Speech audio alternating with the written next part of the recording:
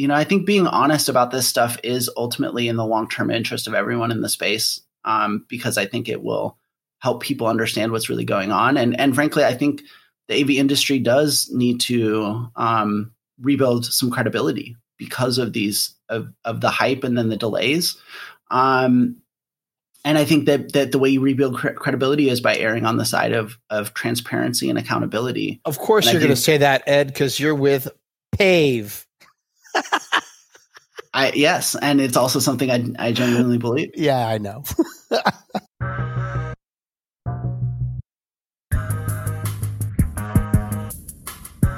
Hello and welcome to the Autonocast. I'm Ed Niedermeyer. I am the Communications Director for Partners for Automated Vehicle Education and the author of Ludicrous, the Unvarnished Story of Tesla Motors. Nice. I'm Kirsten Korosek, Senior Transportation Reporter with TechCrunch. I'm Damon Labyrinth with Damon Corp. And I'm Alex Roy, the host of the No Parking Podcast, occasionally of Argo AI. Okay. And I have a lot to say. Yeah, thanks.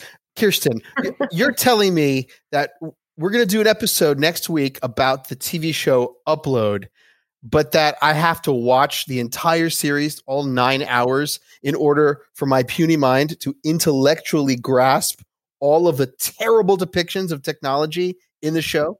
Well, I think that I wouldn't say it's all terrible. I think that you have had an issue with how the self-driving cars are depicted in the first episode and you could not get through it. And so then you threw down the remote and stalked away because you couldn't possibly subject yourself to another moment. It was just too traumatic. And what I'm telling you is you should really think about watching the rest of it. So I understand that there are plot twists I will not give away that take place after episode 1, but do they profoundly change the inaccuracy of how autonomous vehicles are depicted? Because the show also inaccurately depicts what I believe to be the future of human driving inside a world of mixed mode vehicles on an interstate. So do I have to watch all 9 or 10 hours? Yes. Alex, my answer is just, and I want to actually watch again and sort of take a little closer notes even about some of the AV depictions because they were really interesting. But I remember being a little bit mad after the first episode and feeling like the depictions got a little more nuanced as time went on. Are there more autonomous vehicles in the other episodes? Oh, yeah. Well, so the crash that's depicted in the first episode is... Thanks for giving it away. ...is pivotal to the rest of the show. No, it just sets up... I mean, it's you find out more about that crash as the show goes on, so... And have you all watched the TV show Devs? No, I haven't. All right, we could launch a whole podcast just around Devs, and which I really went into with positive outlook, but has a depiction of a car crash, and it's another huge misfire. Let's move on. What are we discussing today? The news? All right. So next discussion episode, though, to be clear, we're going to basically just talk about depictions of self-driving vehicles and whether they got it right or wrong. Yeah. And so if you want to do this sort of book club style, maybe over the next week, you could watch Upload. This is not sponsored. We're not getting paid to encourage you to watch this show. But it is actually kind of an interesting depiction. So I think that'll be maybe the main thing we focus on, but we'll talk about others as well. And so maybe, but our listeners maybe should also send us suggestions, yes. Either DM or Twitter or whatever, and we will subject ourselves to hours of streaming just to be well informed, so we can have proper discussion next week about it. Now, guys, I went back and reread several years of my own columns in an effort to show humility and try to determine where I was wrong, and I was wrong a few times, and I had really a bad attitude, and I feel terrible about it. However, our predictions episode, I will be fully vindicated. I am Nostradamus. That's all I want to say. Okay. Do you have that? Do you have anything like? I remember one of your predictions was that there was going to be sort of a certain window of time where there was going to be some shakeout, which I think I don't want to give it away. We're going to discuss it next week. No. You may. Well, okay. I mean, I said some people have said how long before this consolidation of the sector. Some people said 6 months. I said 6 weeks. And I think I'll be proven correct. And in fact, I am, as of today, I'm being proven correct, but we'll wait for that. Well, that's a perfect segue into what we actually wanted to talk about, right? Which is whether it's been caused by COVID or accelerated by COVID. And I tend to treat all of what's going on in the world of mobility as being accelerated by COVID, because I actually think that there were a lot of problems and issues going on with many of these companies prior to COVID-19 pandemic, but it certainly has accelerated it towards lots of layoffs, completely upending the entire industry. So which cuts and chaos do we want to kick things off with? Well, why don't we start? Why don't you give us sort of an overview of like some of the headlines that you're referring to here? Well, in the last week, we have seen Cruise cutting 8% of its workforce, and how they presented that and the memo and then the statement I received was interesting. And we can get into that. Meow. I just think we'll get into it. I'll just pause there for a moment. But their statement was a bit odd. I don't think you brag about having billions in the bank when you just cut a bunch of people. That's like probably for those people sort of sucks. But it was a little tone deaf. Yeah. I wonder who was responsible for that. Anyway. It's a good thing this is not a video show right now. Please go on, Kirsten.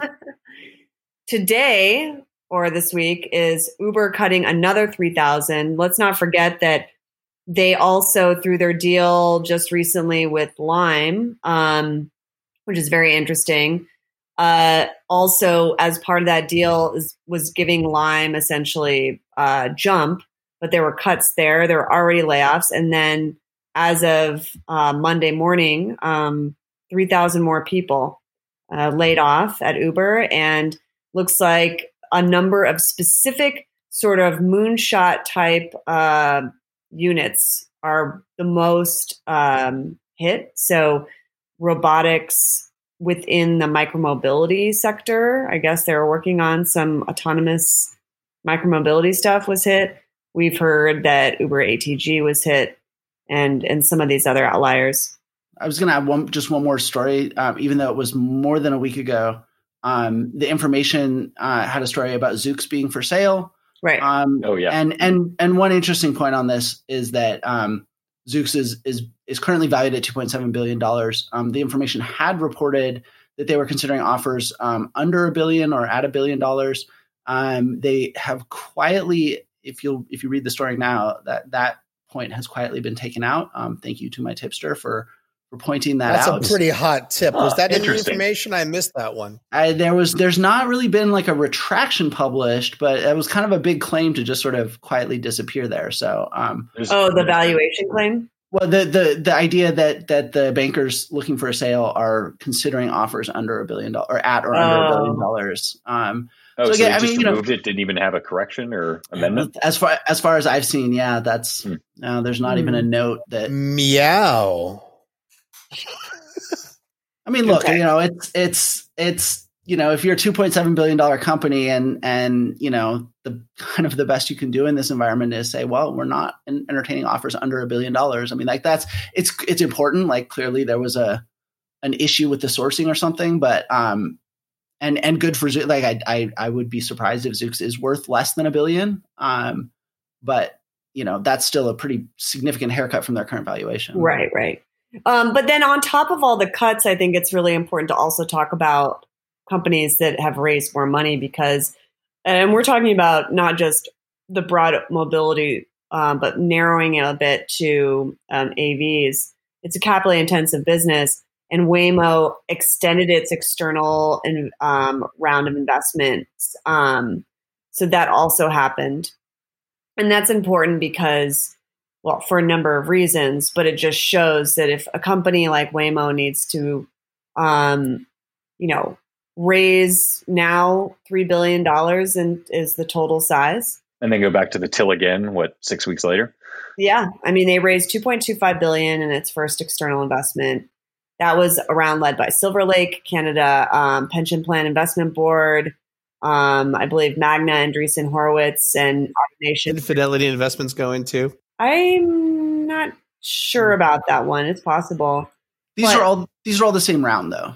To be clear, that was that initial round, but then they added 750 million. New investors, which I thought was interesting, included those managed by T. Rowe Price. T. Rowe Price is also a major backer of Cruise.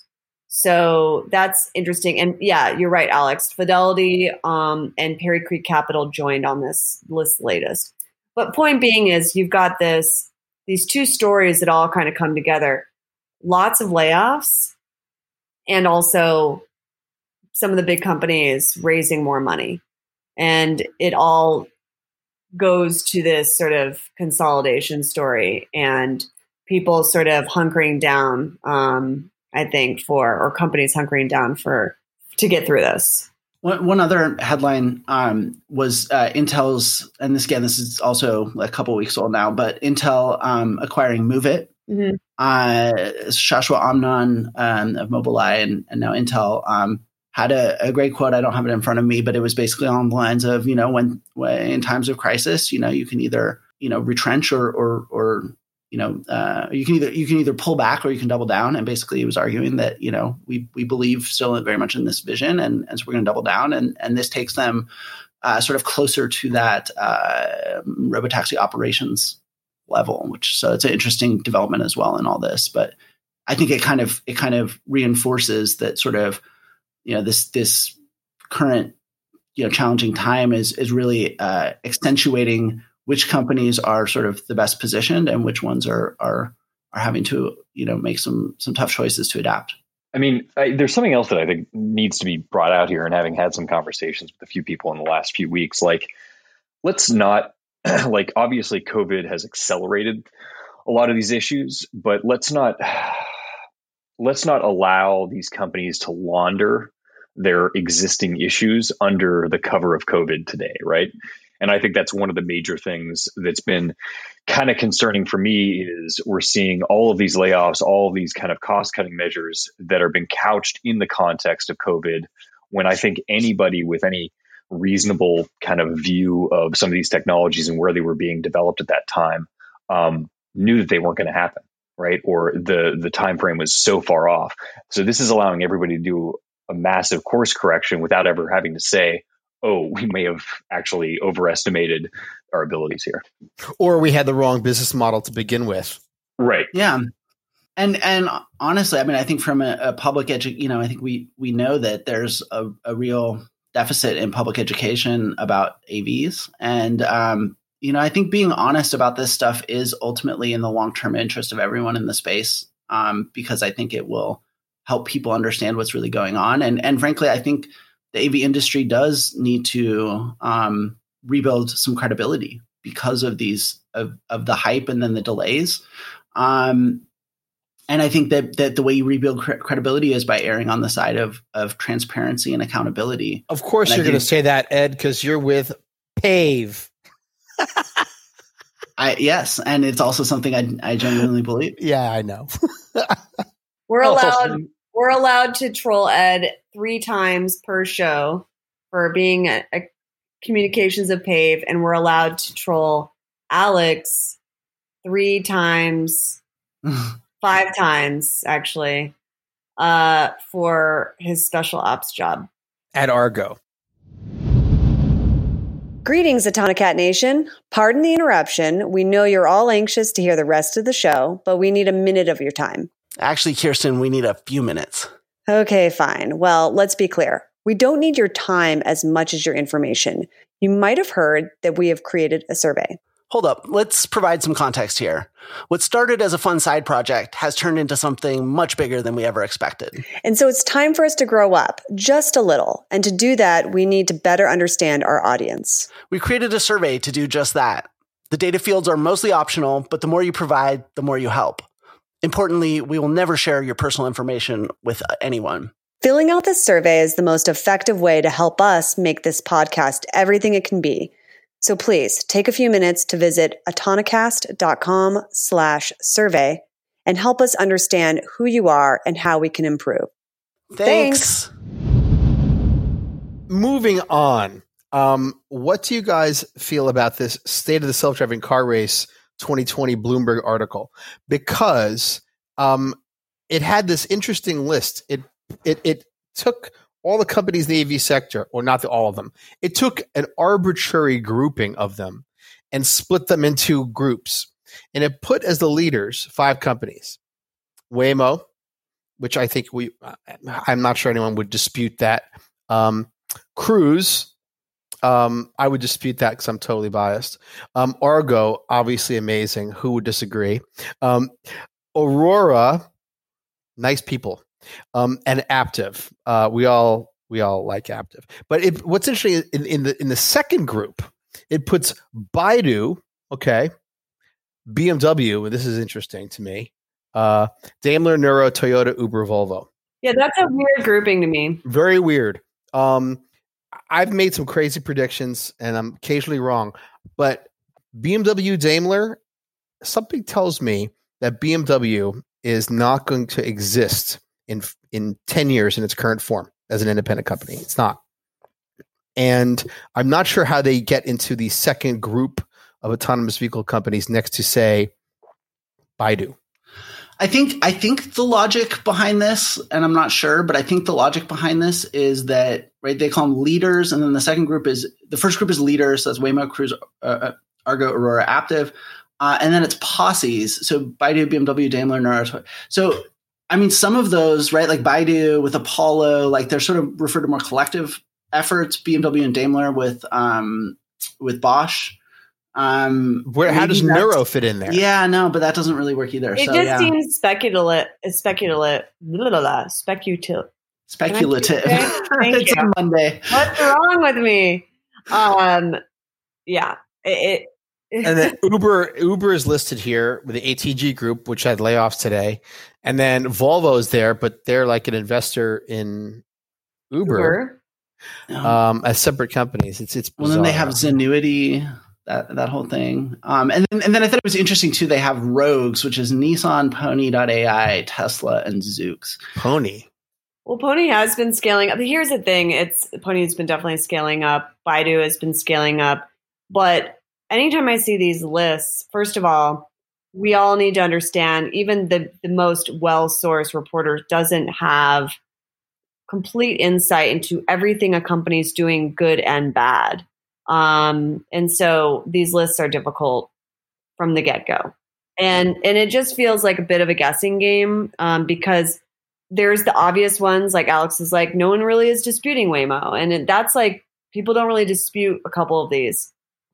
But unless they sit there and explain exactly why, okay, Zoox is considered a rogue because they're up for sale. They're trying to do something from scratch. But, Ed, for example, has experienced some of their tech lately, and it seems very advanced. So where do you put them in that group? Nuro is doing something completely different.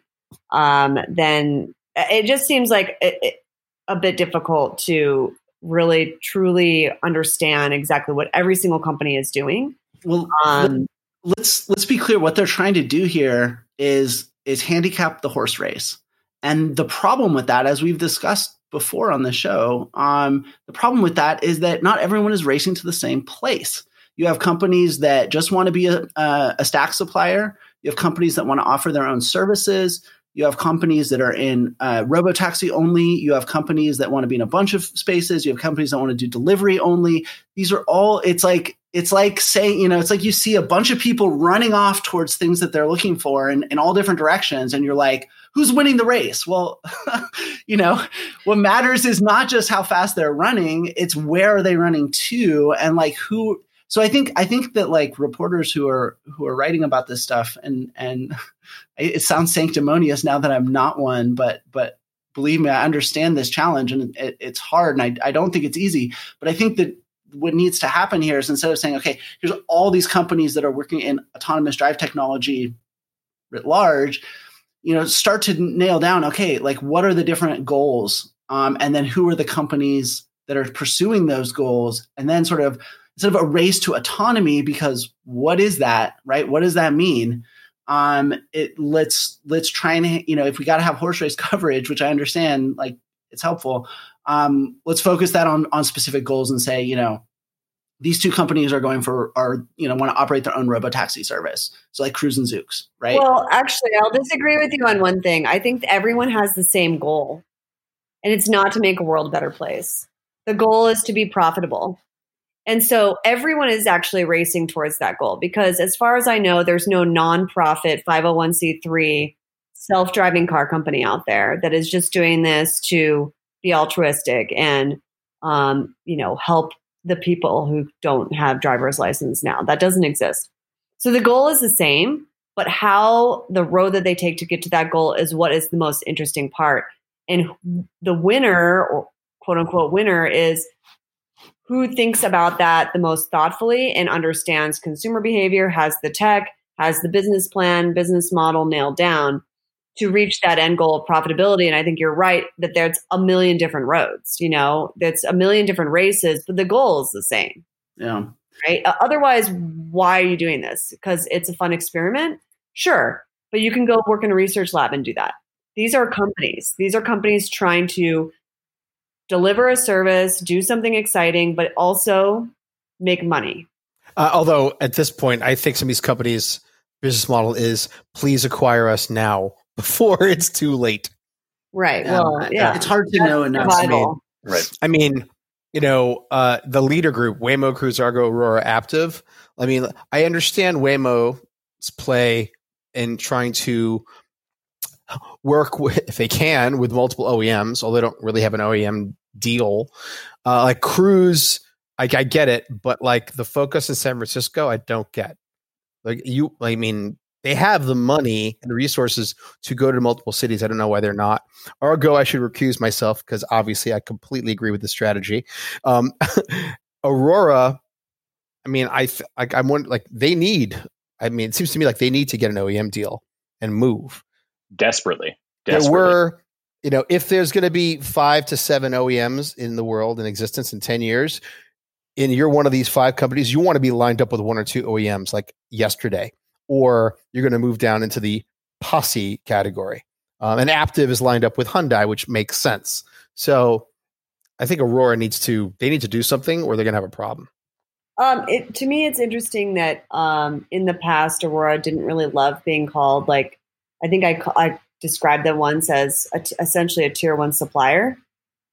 And I think that they need to embrace that more because that's what Aptiv is a tier 1 supplier. And they are making, they have the joint venture with Hyundai but at the end of the day, they're a tier 1 supplier. And it seems like unless Aurora really wants to become an operator, they are essentially a tier 1 supplier. Would you agree?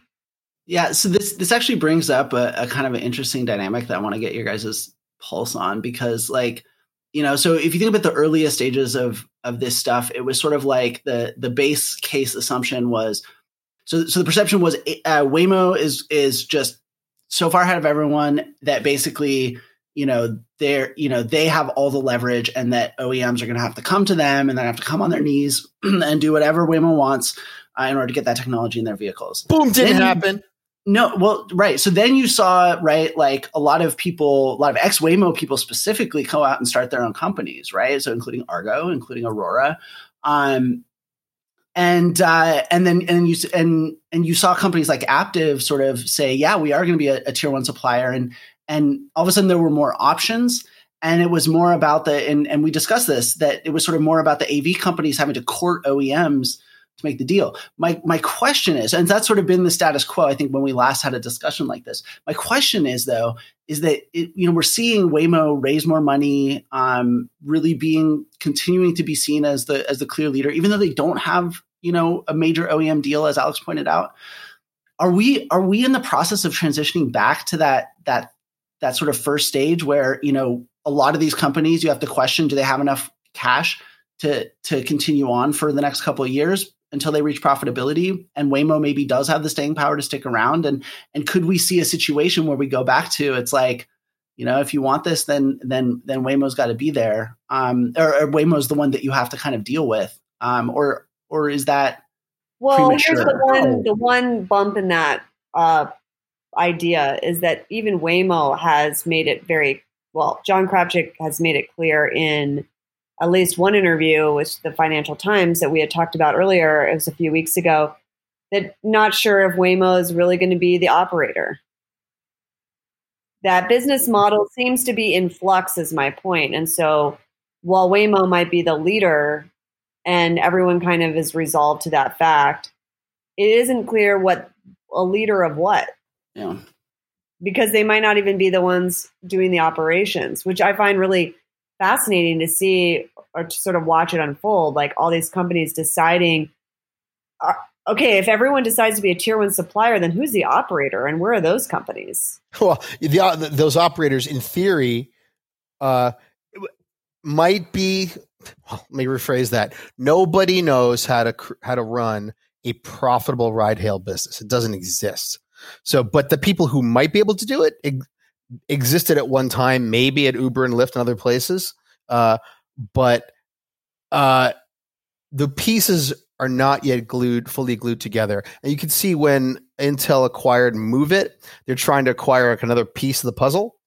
But nobody has all the pieces, although the major pieces are clearly fallen into place. The thing about Waymo is that the lead they had, they didn't entirely squander it, but they did squander part of it.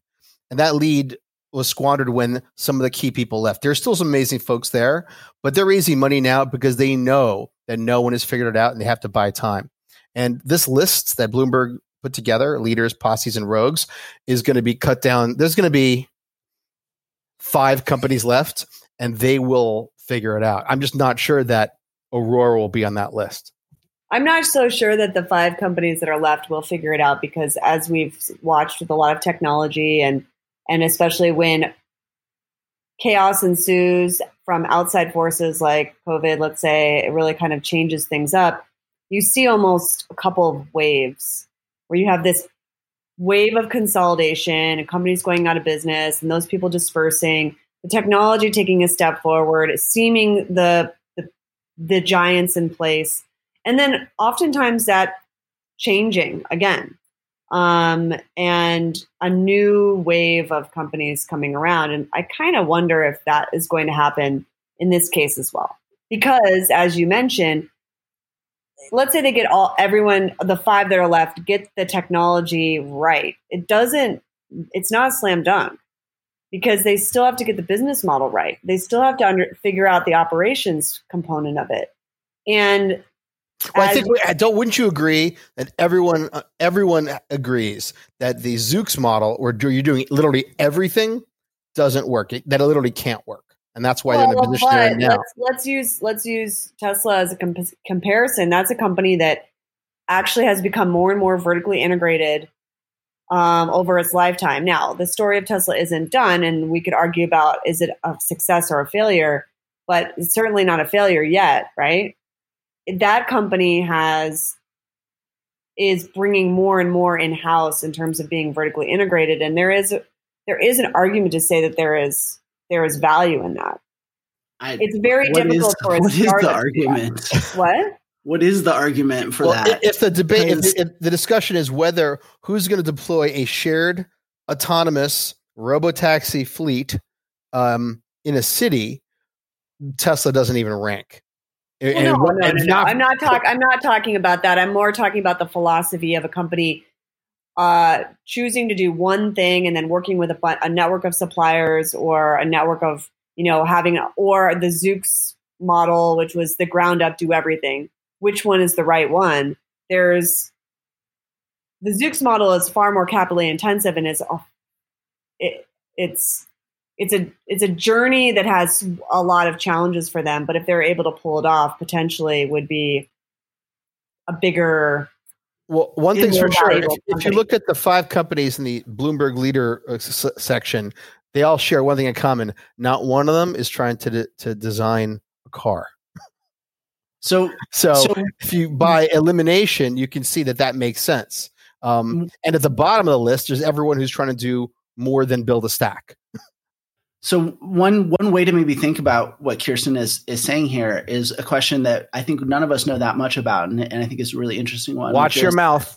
Which is, how are these companies balancing sort of the, laser focusing on a specific business opportunity versus developing a more flexible stack that can do lots of different things. And I think what we'd sort of, to me, it's sort of been the emerging, what made sense was, okay, if you have to have a limited domain because your technology is not fully mature, then, you find the domain with the profitable miles and you just focus on that. And and in the short term, you get to, potentially a business, a viable business faster. On the other hand, though, that may be farther out than you realize. If you're not really confident that you can achieve that, it might make more sense to sort of develop a more flexible technology that can do lots of different applications and sort of spread those bets around a little bit more, and sort of be that core technology developer, rather than trying to operate a specific service, whether that's and we can also talk about a robotaxi versus delivery as well. And you just created the perfect, maybe inadvertently perfect segue to talk about delivery, because what you are describing is Nuro. So Nuro is honed in on delivery, and yet it also has licensed its technology. I mean, Ike has its technology. So if it were to continue with that business model, is that the type of flexibility that you're talking about? Which is, on the one hand, being like delivery, using robots that obviously can't even fit a human being. Well, they're fully driverless, they're sidewalk delivery bots, but also then licensing its tech. And what the first company it licensed is doing autonomous trucks. Right. Is that what you mean by flexible? Because that would be an example I would think would fall under that definition. Well, so they may be a little hybrid because they do have that sort of spin out license to Ike for trucking. And they're real focused on delivery. And I think, there are pros and cons to both the flexible and the targeted approach. And I think what might be interesting about Nuro is that they picked a targeted approach that now seems to be more of a consensus that there's a short-term opportunity. Now that consensus may be inflated because of the COVID situation. It absolutely has. I mean, I'm curious what Alex thinks of this because he's been so quiet. But here's the thing, like from the people I talked to in sort of evidence, there's absolutely has been an opportunity that was presented by COVID-19 that didn't exist before, which is autonomous delivery bots were niche, were considered novelties, and were problematic for a lot of reasons, sometimes blocking the sidewalk. We've saw evidence, like video evidence of that happening with like people, like maybe a person with disability who is in a wheelchair being blocked by one of these little bots. It seemed like there was all these potential issues, but now suddenly COVID has made them much more attractive.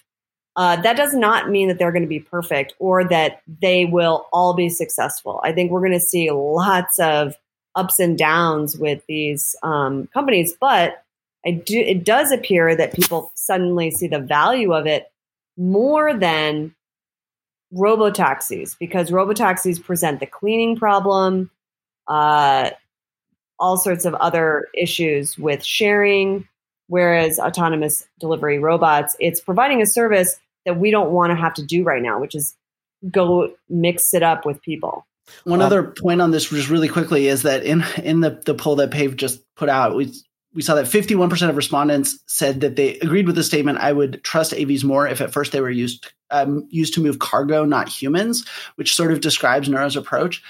Compare that to only 25% of respondents agreed with they would trust AVs more if they only traveled less than 25 miles per hour, which is sort of what Waymo did with the Firefly initially. So there is some evidence in how just the general public sees this, that maybe cargo delivery makes more sense because it puts fewer humans at risk. And by cargo, you're not meaning freight. You're not including autonomous trucks in there. It says to move cargo, not humans. Okay. So we need to dial in our questions on these surveys because there's so much, complexity to it. But I think the not humans is the part that makes it fit in with what David Estrada from Nuro was talking about when he was on our show. Right. Alex? Okay, I got to take off in about 3 minutes. Of course, as always. Look, there's clearly a business to be built around delivery of good boxes, whether they're small or large, using autonomous vehicles, however small.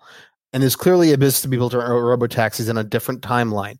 But all of these things require, I'm going to be totally biased here, manufacturing at scale, a flexible stack, and if you want to go to a lot of places, OEM deals in multiple countries and continents. So if you want to build a dominant business, one could build a business on a single continent if you want to, but you're still going to need all the same things: manufacturing at scale, a flexible stack, and an OEM partnership, and at least one.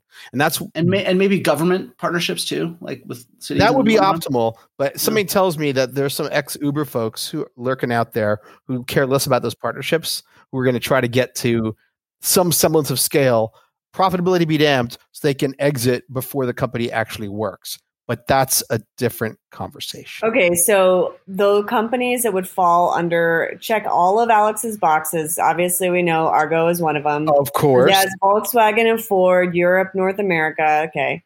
But that also means that potentially that includes some of the robotaxi and package focused startups that are have relationships in China and the US. It sure does. And I mean, and if I would say this, if you're a Chinese-based company, you have then the government partnership or regulatory thing becomes vastly more important, is the gate, because everything else can be solved with time and money. But culture and politics, not so much, and decreasingly so in our current age.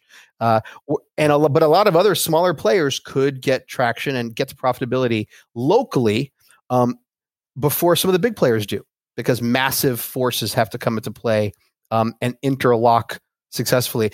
That's why Waymo and Cruise each have one strength and one weakness. Cruise has major OEM partnership, but it's also they're testing in one market, whereas Waymo doesn't have multiple OEM partnerships, but they're at least they're raising money and they're in multiple they have multiple alliances. So, and you don't count FCA or JLR as OEM partnerships because those are supply contracts, basically. Correct. They're supply contracts.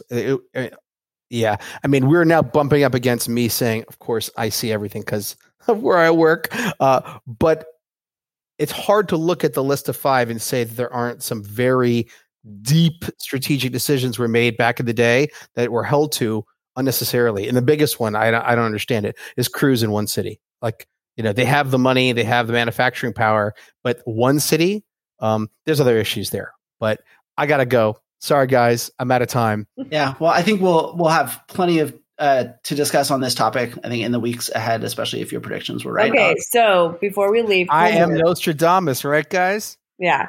And also homework. Everyone, give us your suggestions of recent or older shows that depict autonomous vehicle technology. And we'll watch obviously them and we'll rate them. And if we get enough feedback, we'll actually make a whole show about it. So otherwise, you're just going to have to listen to us talk about devs and upload. And no one really wants that. Everyone wants that. And then we're going to discuss the Knight Rider kit versus car narrative arc, which tells you everything you need to know about the future. All right, so a lot of TV to watch now. So much to look forward to, and we will do that all here on another episode of the Autonocast.